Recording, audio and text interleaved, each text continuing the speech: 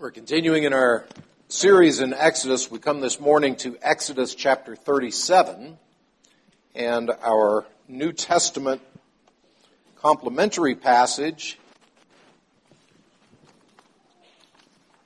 is John's Revelation chapter 21, beginning in verse 9. So if you would open your Bibles to John's Revelation chapter 21, in honor of God's Word, please stand.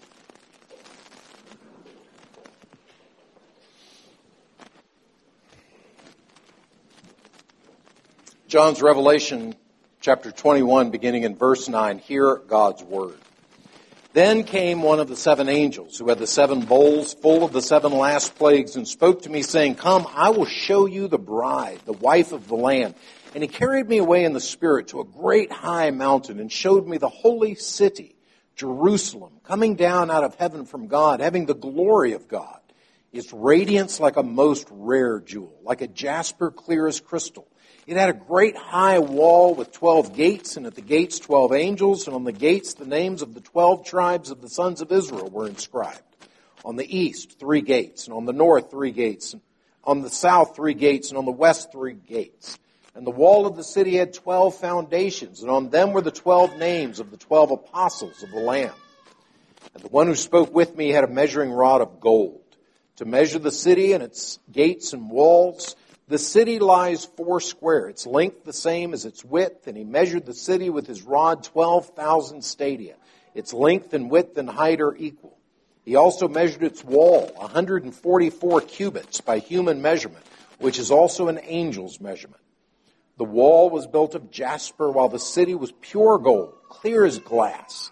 The foundations of the wall of the city were adorned with every kind of jewel. The first was jasper, the second sapphire, the third agate, the fourth emerald, the fifth onyx, the sixth carnelian, the seventh chrysolite, the eighth beryl, the ninth topaz, the 10th chrysoprase, the 11th jacinth, and the 12th amethyst. And the 12 gates were 12 pearls, each of the gates made of a single pearl. And the street of the city was pure gold, transparent as glass. And I saw no temple in the city, for its temple is the Lord God, the Almighty, and the Lamb. And the city has no need of sun or moon to shine on it, for the glory of God gives its light, and its lamp is the Lamb. By its light will the nations walk, and the kings of the earth will bring their glory into it. And its gates will never be shut by day, and there will be no night there. They will bring into it the glory and the honor of the nations, but nothing unclean will ever enter it, nor anyone who does what is detestable or false, but only those who are written in the Lamb's book of life. As far in the reading of God's Word, please turn to Exodus chapter 37, continuing the reading of God's Word. Bezalel made the ark of acacia wood. 2 cubits and a half was its length, 1 cubit and a half its breadth, and 1 cubit and a half its height. And he overlaid it with pure gold, inside and outside, and made a molding of gold around it. And he cast for it 4 rings of gold for its feet, 2 rings on its one side, 2 rings on its other side. And he made 2 poles, and he made poles of acacia wood, and overlaid them with gold, and put the poles into the rings on the sides of the ark to carry the ark. And he made a mercy seat of pure gold. 2 cubits and a half was its length, and 1 cubit and a half its breadth. And he made 2 cherubim of gold. He made them of hammered work on the 2 ends of the mercy seat, 1 cherub on the one end and the other cherub on the other end. Of one piece with the mercy seat, he made the cherubim on its 2 ends. The cherubim spread out their wings above, overshadowing the mercy seat with their wings, with their faces one to another. Toward the mercy seat were the faces of the cherubim. He also made the table of acacia wood. 2 cubits was its length, 1 cubit its breadth, and 1 cubit and a half its height. And he overlaid it with pure gold and made a molding of gold around it. And he made a rim around it, a handbreadth wide, and made a molding of gold around the rim.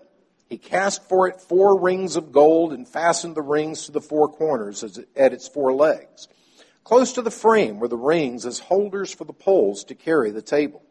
He made the poles of acacia wood to carry the table and overlaid them with gold. And he made the vessels of pure gold that were to be on the table, its plates and dishes for incense, and its bowls and flagons with which to pour drink offerings. He also made the lampstand of pure gold. He made the lampstand of hammered work. Its base, its stem, its cups, its calyxes, and its flowers were of one piece with it.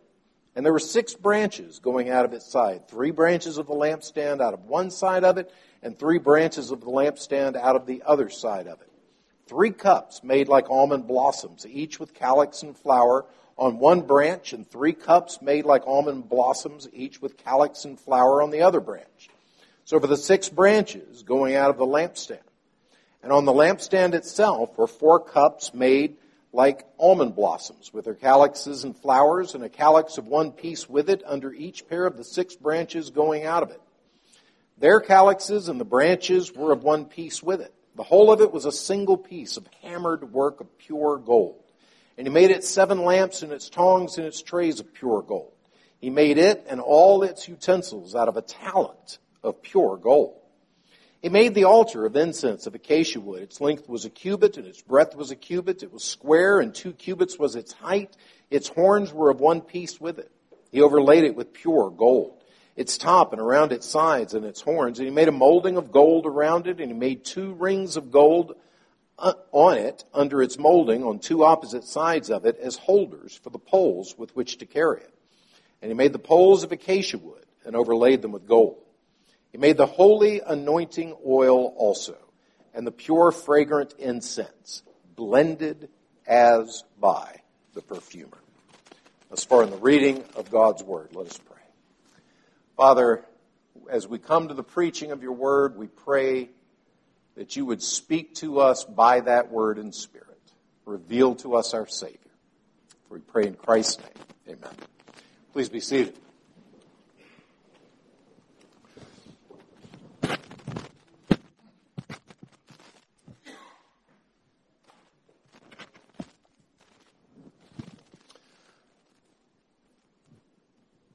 So I had a friend who was a relatively well-known theologian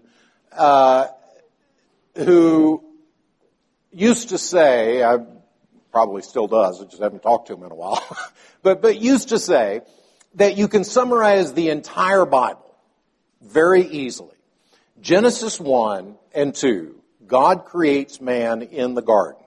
Genesis 3 to Revelation 21 is man trying to get back in. That's the rest of the story of the Bible. How do we get back to this place of peace? How do we get back to this place where illness is no longer, where death is no longer? How do we get back?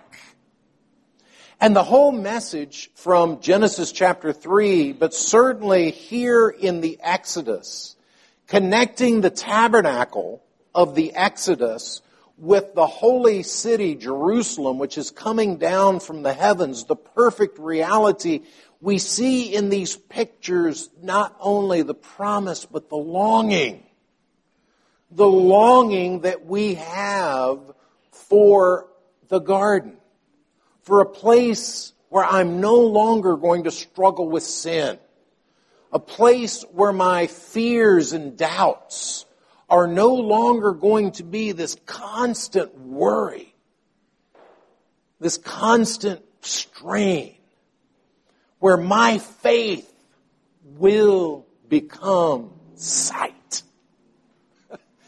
And that's what all of these Old Testament pictures, but really all of the Scripture, is telling us. That there is a promise of God. Now, as we've been moving through the Exodus, we're coming and we're seeing a repetition.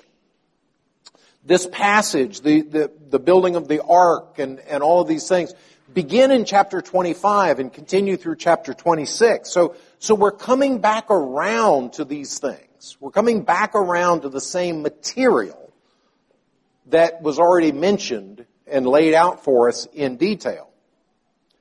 And so the question, as we raised last week, is why? What's the point of this repetition? What is the point of coming back to this? And I think the answer to why are we repeating these things is let's focus on key words.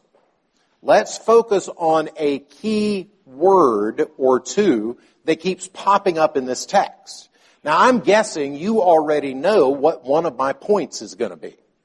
Because I'm guessing that word jumped out at you a lot as we read through Exodus chapter 37. That word is gold. There's a lot of gold that's being referred to. In fact, all the gold weighs up to a talent of gold. There's a lot of gold that's mentioned here in Exodus chapter 37. But before we get to that, for what it's worth, that second point is that this place is precious. This place is precious. But our first point is this place is permanent. There's a permanence to the tabernacle.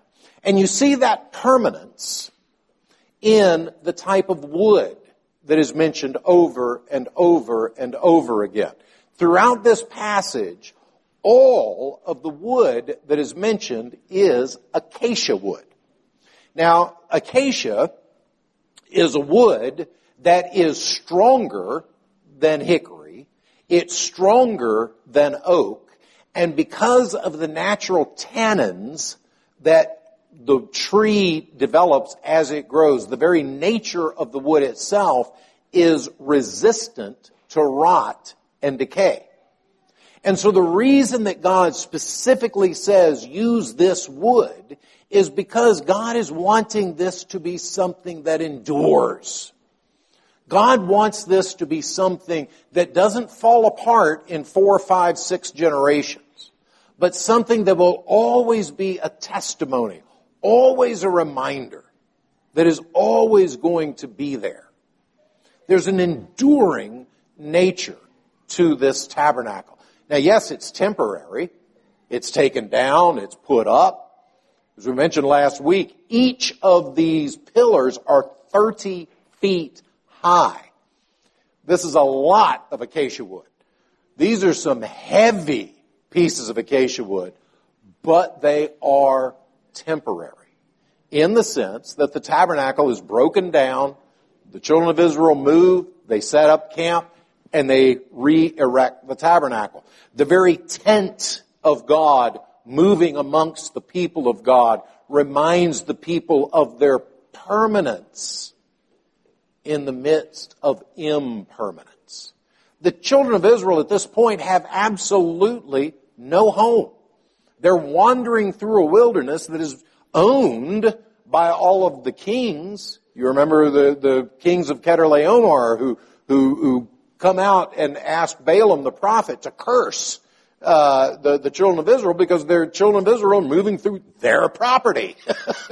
This is not okay. They have placed a claim on this. Canaan is not an empty land. It's a land that's we've seen already. The Amorites, the Hittites, the Perizzites, the Hivites, the Jebusites. All of these are tribes that are there in the promised land that God is leading them to. As we speak right now, the children of Israel are entirely homeless. They have no land.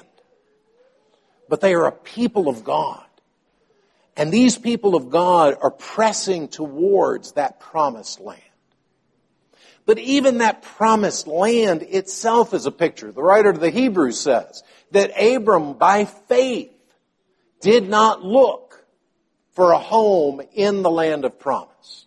For he looked for that city which is made without hands, whose builder and maker is God. That permanent city is what drove Abraham as he moved through the land of promise.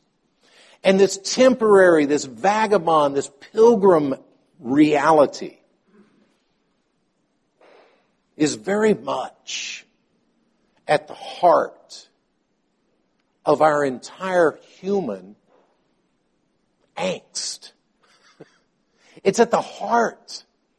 We want to get home. We want to come back to peace. Wouldn't you love it to be said? And God walked with you in the garden in the cool of the day. Don't you love that imagery? Just that beautiful imagery from the garden. Wouldn't that be sweet if you could say that God walks with you in the cool of the day. And there's that reality in each one, in each man, woman, boy, and girl. I'm not saying Christians or non-Christians. I'm saying every single human being knows that this world is not okay, knows that this world is broken in many ways. Every single human being knows that death is wrong, and so we deny it or we rage against it. We try to overcome it. Every single human being knows that illness is wrong, and so we spend vast resources trying to conquer it. Every single human being knows there is nobody, not a soul, that you walk up to and go, hey, are we living in a perfect society? There's not a soul that would look you in the eye and go, absolutely. This place is perfect. America. I love it. This is perfect. Any nation. I'm not picking on that one. But any nation, there is nowhere that anyone will say, here, it's perfect. There's a longing. There's a longing in every man, every woman, every boy, every girl to see the brokenness around us and to turn from that and long for something right. Long for something good. And the permanence of the tabernacle, the permanence of the wood, the permanence of the acacia wood is God saying, this temporary place is also permanent.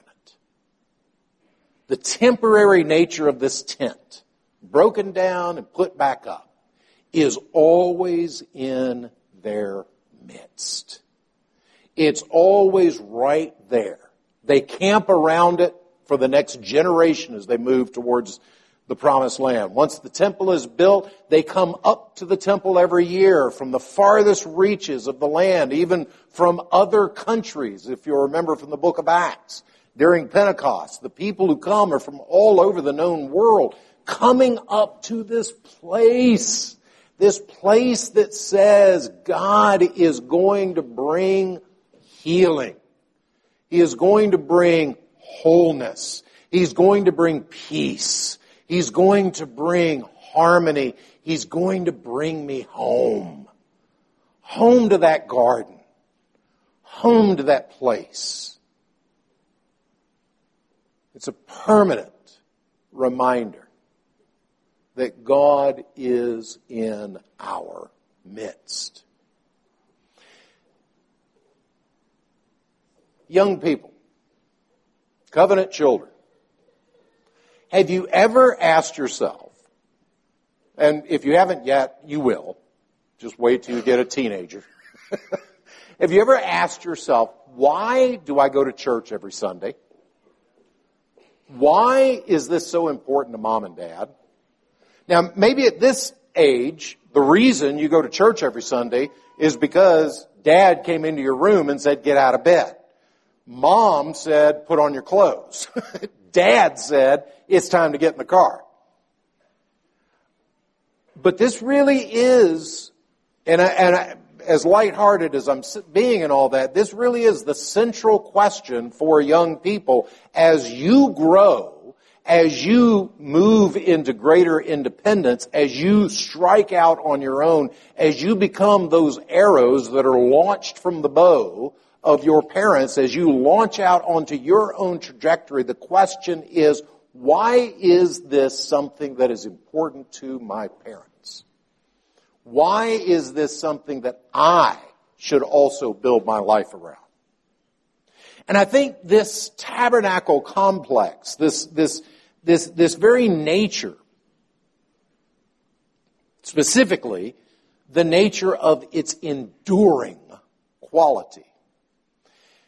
I know for me, and I would guess for your parents, it's what keeps me from utter despair.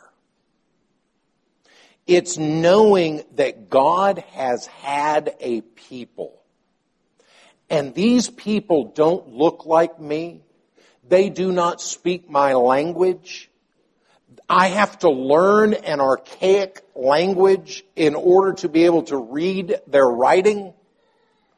These people precede me by literally millennia. And God has been tabernacling with His people. Century after century after century after century after century. Why do we sing psalms? Because they are the words inspired by God of the people with whom He has tabernacled. They are the words of the people of God lifting up their fears, lifting up their praises, lifting up their repentance, lifting up their joy to a God who has tabernacled with them. We sing hymns, prayers that were written by John of Damascus, a guy who was the theologian who first confronted Islam. John of Damascus, and we pick up his song usually around Christmas time every year. We sing hymns that are translated by people like Catherine Winkworth, a woman from the 1800s who her father was a Lutheran pastor, and she translated some of the absolute best songs from German into English. We sing songs by people who have experienced grief, sorrow, and have seen Christ in it and seen His healing and compassion. Beloved, you and I are caught up into something that is so much bigger than our puny lifetimes. Our 70 years and 10. And if by strength they're 80, yet they are days of trouble. But you and I get to be caught up in a song and in a story that absolutely is the meta-narrative for all of humanity. God bringing people back. What a joy. What a confidence. And beloved, that's what the acacia wood tells you. That's what you get out of some sticks of acacia wood. The enduring quality, the enduring strength, the enduring nature of God reconciling and dwelling. The second thing that we see in chapter 37, obviously, is this is precious. This is glorious. This is beautiful. It's the sweetest and most beautiful thing they've got. Now, it's interesting to consider how we have perverted, or we do pervert, these gifts that God gives. I mean, you think of pastors. What a gift God has given to me. To be allowed to spend my days poring over His Word. To be allowed to spend my life as a minister of Him, of Christ Jesus. All of the struggles, all of the difficulties, all of the challenges are minuscule compared to the joys of being able to be in people's lives and bring the gospel into their lives at some of the most hard and difficult moments, at some of the most joyous moments. I bet I attend a lot more weddings than you all do. I do also probably attend a lot more funerals. But how many people, and you can, I'm sure, think of them off the top of your head, how many people will take a position like that and turn it into their own kingdom? How many people will take that trust that has been given to them and turn it into something to abuse the flock of Christ? How many people will take that great gift and pervert it? And that's exactly what happened with the gold. You remember later on, Hezekiah shows all of the treasures of the temple to the emissaries of the king of Babylon. Look at what we've got. Is that why that's in your Bible? Is that why the people donated? Is that why Bezalel put all this together? So that we could all thump our chests and go, look what we got. We got gold. Absolutely not. Of course not. The purpose of this is to say, this is what is most precious to us. This is what is most beautiful and glorious to us. It becomes perverted by Hezekiah's time into a status symbol. Just as we can pervert all of God's good gifts. Think of marriage. How many times does the good gift of God giving to you a helpmeet become perverted into God giving to you free housework? How often does the blessing of children turn into a way for a man and a woman who really don't like each other to at least have some common purpose, to not get divorced? How often do we take God's blessings and turn them into the poison that we're trying to escape, that we're trying to be freed from? That seed is there in each of us. And beloved, I think the solution is this. The solution is look at the elements. Look at the things that are covered by gold. The mercy seat.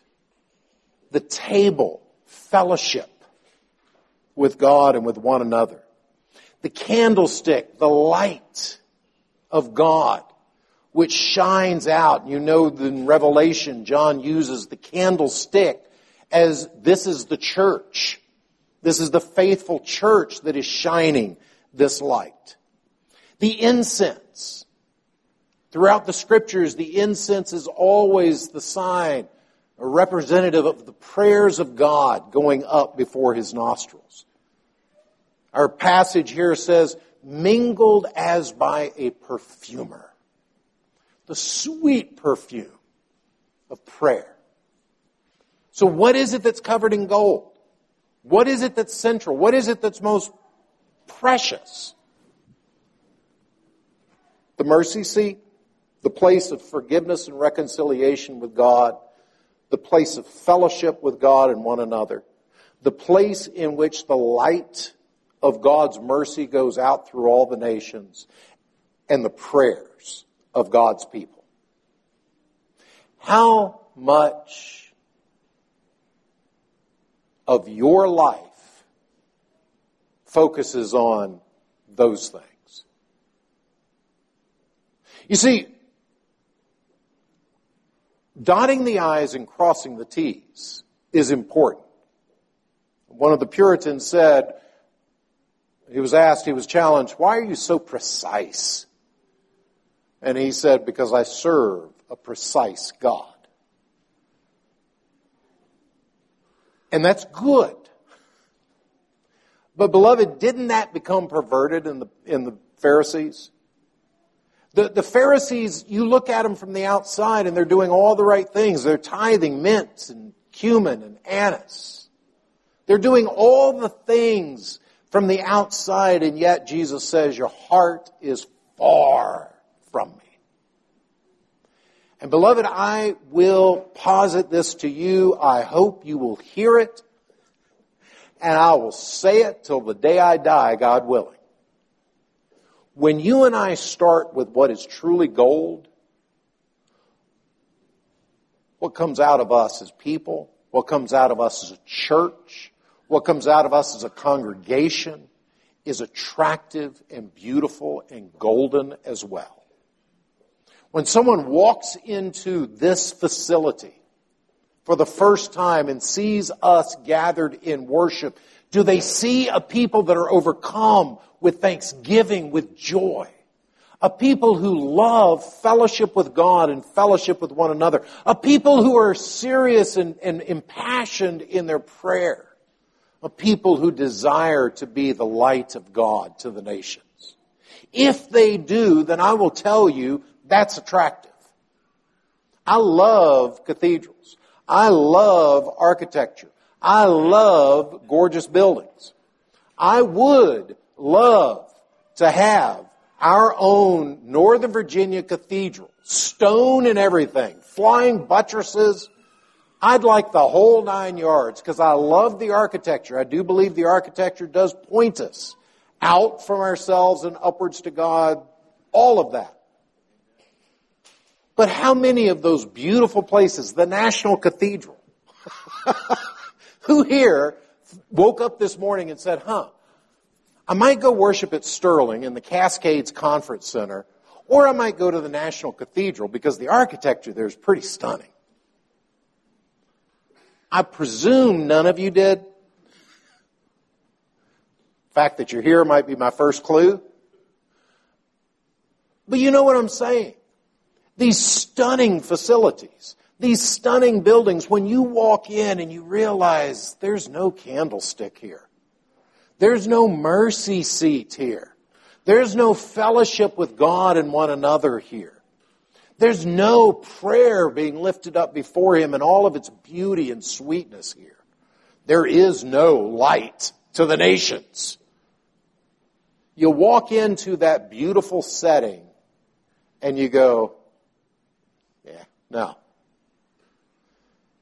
But beloved, what will cause a man, a woman, a boy, a girl to interact with you, to cross paths with you, and to be shaped powerfully by Christ as a response, is if they see in your life what is truly gold.